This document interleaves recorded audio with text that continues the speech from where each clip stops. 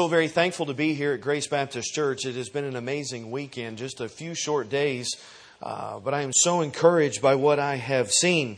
The new building, what a blessing. And we are currently going through a building project ourselves, and to see the progress that is being made here, and to know that you're doing a faithful job here in Sydney, Ohio, is a great encouragement to me.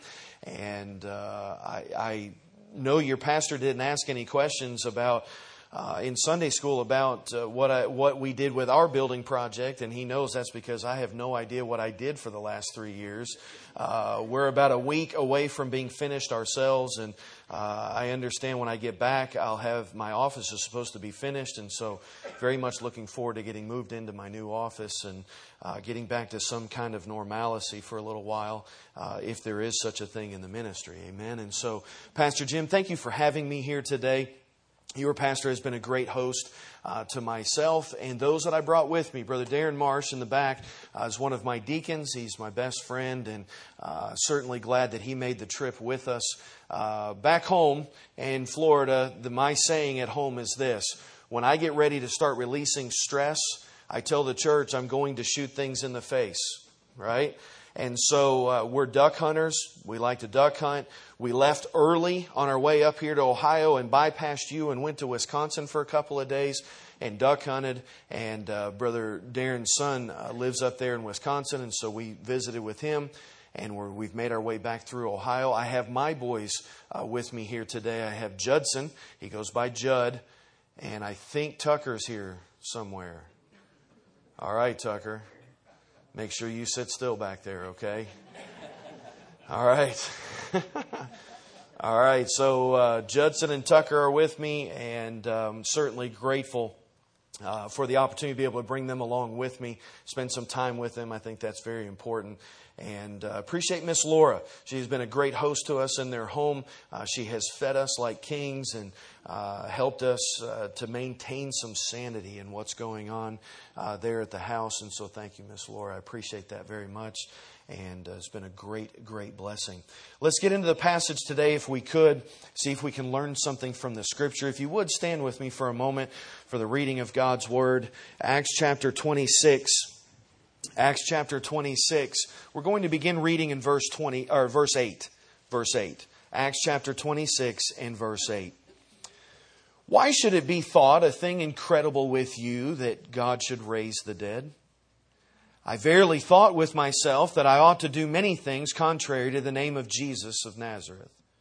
Which thing I also did in Jerusalem, and many of the saints did I shut up in prison, having received authority from the chief priest, and when they were put to death, I gave my voice against them. And I punished them often in every synagogue, and compelled them to blaspheme, and being exceedingly mad against them, I persecuted them even unto strange cities.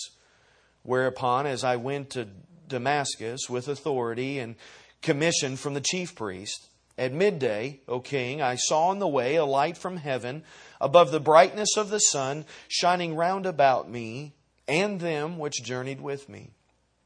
And when we were all fallen to the earth, I heard a voice speaking unto me, and saying in the Hebrew tongue, Saul, Saul, why persecutest thou me? It is hard for thee to kick against the pricks. And I said, Who art thou, Lord? And he said, I am Jesus, whom thou persecutest. But rise and stand upon thy feet, for I have appeared unto thee with this purpose, to make thee a minister and a witness, both of these things which thou hast seen, and of those things in the which I will appear unto thee, delivering thee from the people and from the Gentiles, unto whom now I send thee, to open their eyes, and to turn them from darkness to light, and from the power of Satan unto God, that they may receive forgiveness of sins, and inheritance among them which are sanctified by faith that is in me. Whereupon, O King Agrippa, I was not disappointed unto the heavenly vision, but showed first unto them of Damascus, and at Jerusalem, and throughout all the coast of Judea, and then to the Gentiles, that they should repent and turn to God, and do works meet for repentance. For these causes the Jews caught men in the temple and went about to kill me. Having therefore obtained help of God, I continue unto this day, witnessing both to small and great, saying none other things than those which the prophets and Moses did say should come. That Christ should suffer, and that He should be the first that should rise from the dead, and should show light unto the people and to the Gentiles. And as He thus spake for Himself, Festus said with a loud voice, Paul, thou art beside thyself. Much learning doth make thee mad. But he said, I am not mad, most noble Festus, but speak forth the words of truth and soberness. For the king knoweth of these things, before whom also I speak freely. For I am persuaded that none of these things are hidden from him. For this thing was not done in a corner. King Agrippa, believest thou the prophets? I know that thou believest. Then Agrippa said unto Paul, almost thou persuadest me to be a Christian. Let's pray. Lord, we ask your help this morning as we have entered the meeting house, collected as a church body to worship you, to look to your word. We ask that it return with profit and not void. We ask that you help us to be not only hearers of the word, but doers also. And that you challenge our hearts about where we stand today in light of the cross. We heard the music about the wonder of the cross and how amazing that truly is. And we're going to receive a challenge from your word today about the evidence of the cross and what we're going to do with that evidence. And so I pray this morning, Lord, that your will be done and that you would speak to hearts. I thank you for this privilege. In Jesus' name, amen. Please be seated. There's a question posed here at the beginning of the passage. Why should it be thought a thing incredible with you that God should raise from the dead? That God should raise the dead? Why should it be a thing incredible with you? It's a great question, isn't it? It's certainly an incredible thing to know that God raised Jesus Christ from the dead, to complete the gospel, the death, burial, and resurrection of the Lord Jesus Christ. We also know, as we read through the passage, that there is a great wonder that comes with the cross. Again, heard that sung this morning. Could not have been a better special. Beautiful music. I appreciate that. But it is a great question. Why do we wonder?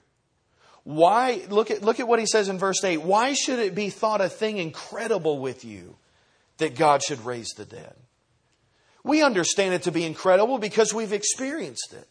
We understand it to be incredible because we have a personal connection with what we have done by faith in calling and trusting on the Lord Jesus Christ. But it's not incredible to everyone we know. It's not because there is little in the argument that a Christian has today. Paul was left, listen, look what he says in verse 16. But rise and stand upon thy feet, for I have appeared unto thee for this purpose, to make thee a minister and a witness, both of these things that you've seen and the things that will appear. Isn't that exactly what we're to do? To be a witness of the things that we have seen and the things we know will appear? That's why we've been left here. It's not different. I want to challenge you as we work our way through this particular passage that it will come down to the requirement of evidence for us. If you're here today and you've not trusted the Lord Jesus Christ, I would ask the question, why? Is it incredible with you that God can raise the dead? Because it's happened. Christ is the first fruits for us.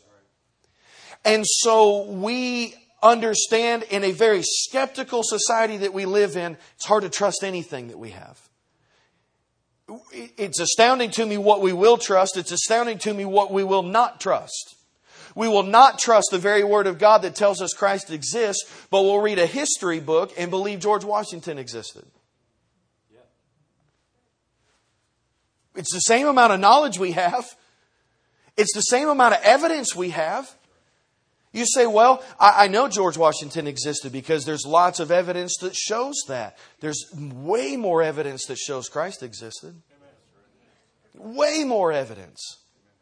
You think about this thing of evidence and witnesses, and that we've been left here to be a witness, and that it's not always credible to just have one witness. How many of you know in the court of law, they do not allow for just one witness to be enough to corroborate a story, right? So you have multiple witnesses.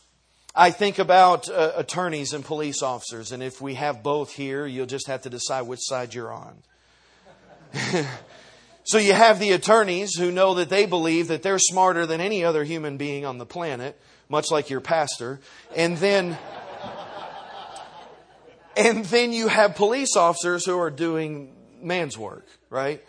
And so I know if there's an attorney here, I'm in trouble right now. He or she has just shut me down. So you have attorneys and you have police officers, and one day the two coincided with each other. There was a confrontation on the road, and so there was an attorney who was driving, and he came up to a stop sign, and he didn't quite all the way stop, and the police officer saw that, and so he pulls the man over, and the attorney's thinking, surely I'm smarter than this police officer. I'm going to figure out a way to get out of this ticket. And so the officer comes to the window and he says, "Sir, can I have your driver's license and registration?" And the attorney says, quick on his feet, and a good lawyer at what he does, he says, "Officer, can you tell me what I've done?" And the officer says, "Sir, driver's license and registration." And he says, "I'll tell you what, officer, I'll give you my driver's license and registration if you can tell me why you've stopped me."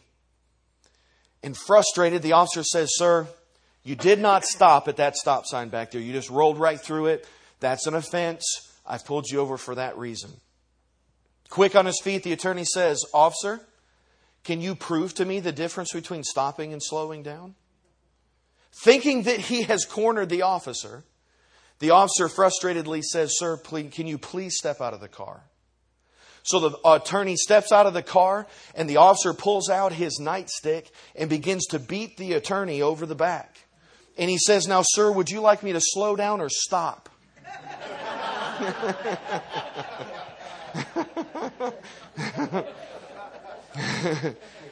You do not always know which person in the fight is smarter than the other. Amen. And so we have to remove our presupposition about what we know about lawyers and law and attorneys and the court of law and what we see on TV shows and what we believe about a justice system, and understand at the very core of what we do, there's this opportunity for witnesses to tell a truth. And so if I were to ask the question today, if you were to get in trouble and you needed an attorney, how many of you would be really comfortable with the thought that your attorney graduated from Harvard? That you had a Harvard law attorney? That'd be amazing, wouldn't it? You'd think, man, I really like my chances right here. I have an excerpt from the law review at Harvard about witnesses and their account about what they teach in the justice system about what is necessary, what is required for truth to be considered truth by way of witness.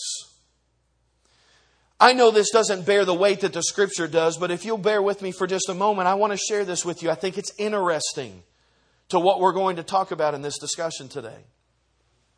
So Harvard Law Review says this: the Roman law had adopted the general rule that one witness alone was insufficient upon any point. Now we know that to be true. We know that many a case will take a single witness, but it's not nearly as incredible as more than one. It's not nearly as credible as one witness. It goes on to say in the Harvard Law Review that when their rule declaring one witness insufficient was appealed to, the appeal had behind it the force of presumption due to the prestige of a great system, orthodox on the continent and not unequal to its rival in England. Add to this the immense force of an appeal to the law of God, to the Scriptures, sanctioning the rule of the church's law and protecting the innocent against condemnation by a single witness. This is the Harvard Law Review, quoting Scripture about what's sufficient by way of witness. Another page states this in the Harvard Law Review: it is written also that our Savior, Now, I'm not reading the Bible here. I'm reading the Harvard Law Review. It says, it is written also that our Savior, speaking of offenses and forgiving one another, among other things, delivers himself thus. If thy brother will not hear thee, then take with thee one or two more, that in the mouth of 2 or 3 witnesses every word may be established. Now, if in the mouth of 2 or 3 witnesses God will establish every word, why do we look for the truth in dubious cases from the evidence of more than 2 or 3 witnesses? No one can lay better or other foundation than our Lord hath already laid. Again, Harvard Law Review. Stating Scripture and being sufficient upon the Lord's position that if anything by 2 or 3 establishes truth, why would we have to collaborate more witnesses to try to bend the truth to our favor? You say, what does that have to do with the passage today? Well, let's look again at the Scripture. Verse 8 started with, why should it be thought a thing incredible with you that God should raise the dead? You see, what comes down to salvation for us today in the church is whether or not we believe by faith that Christ was raised from the dead. Yes. It's the one thing that has the power to save us. Right. So the question becomes, was it true or not? So then you have to ask the question, I wasn't there. I didn't see the cross. I didn't see Calvary. I didn't meet Christ. But is there enough evidence to show me that the resurrection truly happened? The incredible thing of the resurrection. Now, there's many passages that will teach us that even Christ said, I gave word, my Father gave word. This is a word of witness. If you'll bear with me, I understand this is the very words of God. This should be enough. But just for a moment, let's understand that the Word of God is one witness to this account. So then what must happen for the truth to be found truth? We must also give testimony of witness. I'm not saying the Scripture needs us. This is the power of God. But it deserves our testimony. So verse 9 says, I verily thought with myself that I ought to do many things contrary to the name of Jesus of Nazareth. And so it goes through here, and Paul dictates on the pages in this book, of the book of Acts, that he dictates his punishment on the church. What he did to encourage those to blaspheme and to bring exceedingly mad against them and to persecute even them unto strange cities. But then he gets to verse 16. And he says, but rise and stand upon thy feet, for I have appeared unto thee for this purpose, to make thee a minister and a witness both of these things which thou hast seen, and of those things in the which I will appear unto thee. A witness of what? Look at verse 17. Delivering thee from the people and from the Gentiles, unto whom now I send thee, to open their eyes and to turn them from darkness to light, from the power of Satan unto God, that they may receive forgiveness of sins and inheritance among them which are sanctified by faith that is in me. What are we to be a witness unto? We're to be a witness that Christ's power brings forgiveness of sins. Amen. We're to be a witness that we understand because we are forgiven, that others may also be forgiven. Delivering thee from the people, to open their eyes and to turn them from darkness to light. Truth will open eyes. Yes. Only when there's credibility behind that witness. Now, we're going to talk tonight in the evening service about how we can bring credibility to our witness. How we can make sure that we are not hurting the cause of Christ. But what we're going to do this morning is show that it ought not be incredible with us that there's a claim laid that God has raised someone from the dead, because He has. You say, well, I don't know if my testimony, you're thinking, well, I don't know, Adam, if your testimony is enough. I don't know if Pastor Jim's testimony is enough. I don't know that that's the kind of witness I'm looking for. I want you to turn over, if you would, to 1 Corinthians in chapter 15. 1 Corinthians in chapter 15. a letter written to an epistle written to the church. This is in reference and context to salvation and to the Lord Jesus Christ.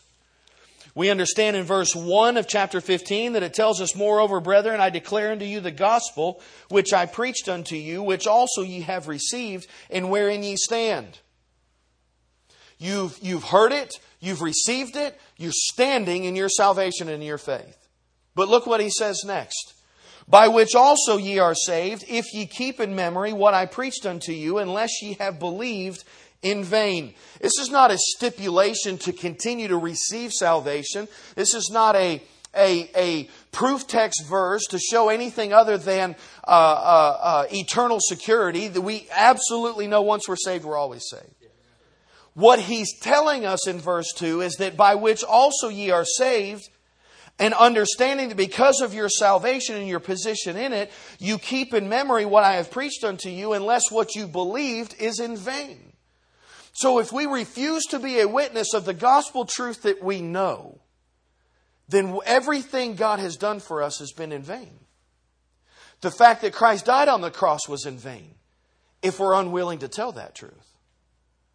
So verse 3 says, "For I delivered unto you first of all that which I also received." Paul says, I'm my own witness. I'm not asking you to believe in something because I'm saying it. I'm asking you to believe it because I've experienced it. And we're not talking about experiences in church. Those are very common today, and you've got to be careful with that. When I use the word experience, what I mean is you have understood the saving power of the Lord Jesus Christ. Amen. Much like Paul had. And so he says, "For I have delivered unto you first of all that which I also received, how that Christ died for our sins according to the Scriptures." The Scriptures. The first witness. The most powerful witness to what we know the truth to be. "And that He was buried, and that He rose again the third day according to the" what? Scriptures. Again, it will always be our most powerful authority on the truth of the gospel.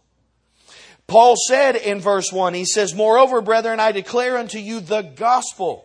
That gospel is defined in verses 2 and 3 by the death, burial, and resurrection of the Lord Jesus Christ. He's no longer on the cross. He is alive today. If He were not, we'd have no hope. Verse 4 says, "And that He was buried, and that He rose again the third day according to the Scriptures, and that He and that He was seen of Cephas, then of the 12. After that, He was seen of above 500 brethren at once, of whom the greater part remain unto this present, but some are fallen asleep. After that, He was seen of James, and then of all the apostles. And at last of all, He was seen of me also, as of one born out of due time." I don't know about you, but that's pretty simple math. That's better than 500 witnesses that personally saw Christ alive after He was dead. 500 witnesses saw Christ and the truth of what has been recorded for us in the Scriptures. Amen. So I asked you today the question that was asked in our passage in the book of Acts in verse 26. Why should it be thought a thing incredible with you that God should raise the dead? I don't know how many people after the first 500 witnesses of Christ know about salvation and the truth of the gospel and what it means to be saved. We're talking about probably literally millions of people who have trusted Christ since the cross. But we still find that people struggle with that truth today. That they're unwilling to accept it because they'll blow it off as, well, man wrote this book. God wrote this book. He used men to pen the words. But God wrote this book. We don't need to think, why you're thinking, how am I going to wrap my head around a resurrected Savior when I've never seen anybody raised from the dead before? And the question is, why does that seem so incredible to you? Because so many people have experienced the power of Jesus Christ in their lives. Me being one of them. We let humanistic thinking persuade us in what we think happens after salvation.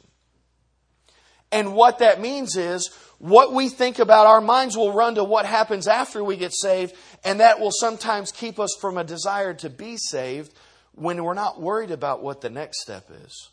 We're just worried about what this step is. We're asking you to accept the truth of a resurrected Savior to the glory and salvation of a sinner. And the ability for that to be true, because the power of the Scriptures tells us that the death, burial, and resurrection of Jesus Christ exists and is a literal truth so that lives can be changed. How many of you in here have experienced the power of salvation? Amen. There's some of you in here that have not. And so the question being, why is that incredible to you to think? Is it possible that God could raise someone from the dead? The answer is yes. And you say, prove it to me. And I say there's been millions of witnesses to that account. And not any different than the history accounts you believe in every other area of your life. You don't have to know John Newton existed to know gravity exists. Right? Those things that go up must come down. That happens. We were at man camp this weekend and the walnuts started falling out of the tree. Guys were scattering like it was bombs, napalm bombs out there. We know gravity will suck things to the ground. We know that. We never had to meet Him to know it. It is a truth that has been witnessed over and over and over again. You say, well, and this is the struggle, and we'll talk about this tonight. But you say, well, we're not always the best witnesses. So let's go back to the courtroom for a second. In order for a witness to be effective, they should be what? What's the word they use? Credible. Well, that speaks to how we live our lives. Amen. And the problem is that we may not all be credible witnesses, so that keeps us from wanting to say anything. And I'm not trying to be haughty up here on this platform because I am I'll say as Paul said, I'm the chiefest of sinners. Salvation has never presupposed that once you're saved, you'll be perfect all your life. That's right. Paul said we're still in this earthen vessel. And when I desire to do good, I find it not. Because my flesh wants to do what my flesh wants to do. Doesn't change my eternal security. Doesn't change my soul destination. Doesn't change that I have a heaven and home because I've placed my faith and trust in a resurrected Savior. I'm not asking you to put your belief in something that you can walk to a grave and find the bones of a false God. I'm asking you to believe in a living God who is raised from the dead for you. The church at Corinth was shown above 500 witnesses that Christ was raised from the dead.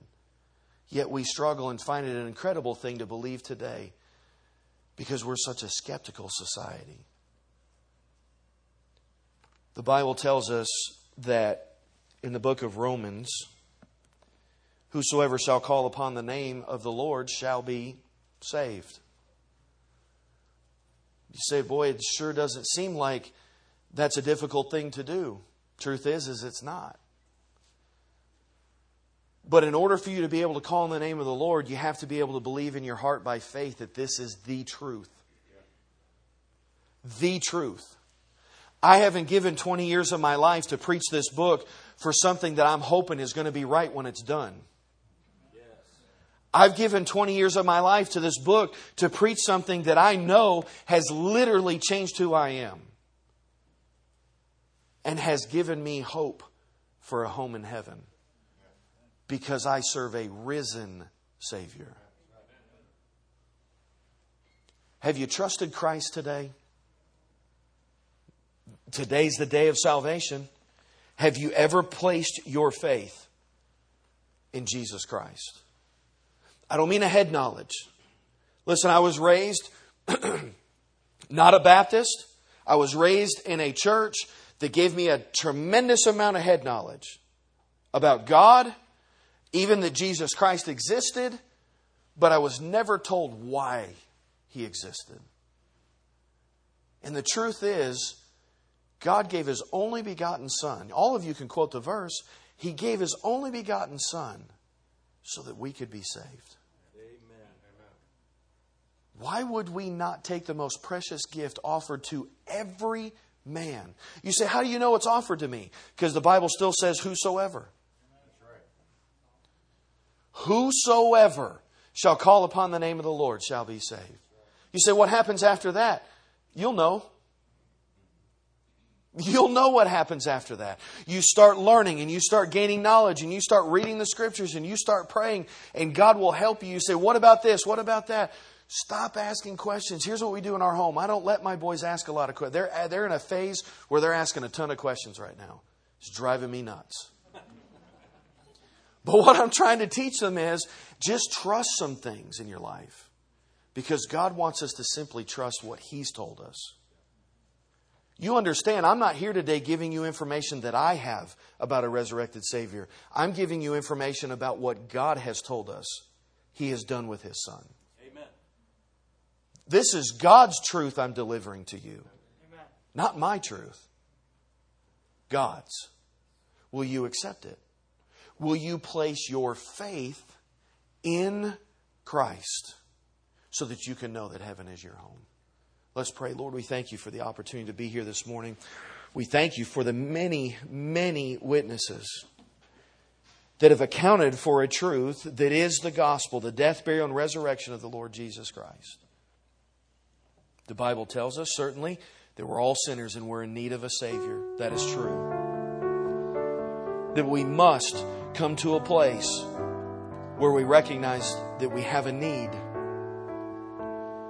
But once we recognize the need, are we willing to be able to, would we say it's incredible to us that God has done that? That it's not possible that God could have done that? Or would we say, yes, Lord, I'll be a whosoever shall call upon the name of the Lord shall be saved. That I will put my faith and believe in my heart that Christ is raised from the dead and has paid the sin debt for me. I know that He's done that for me.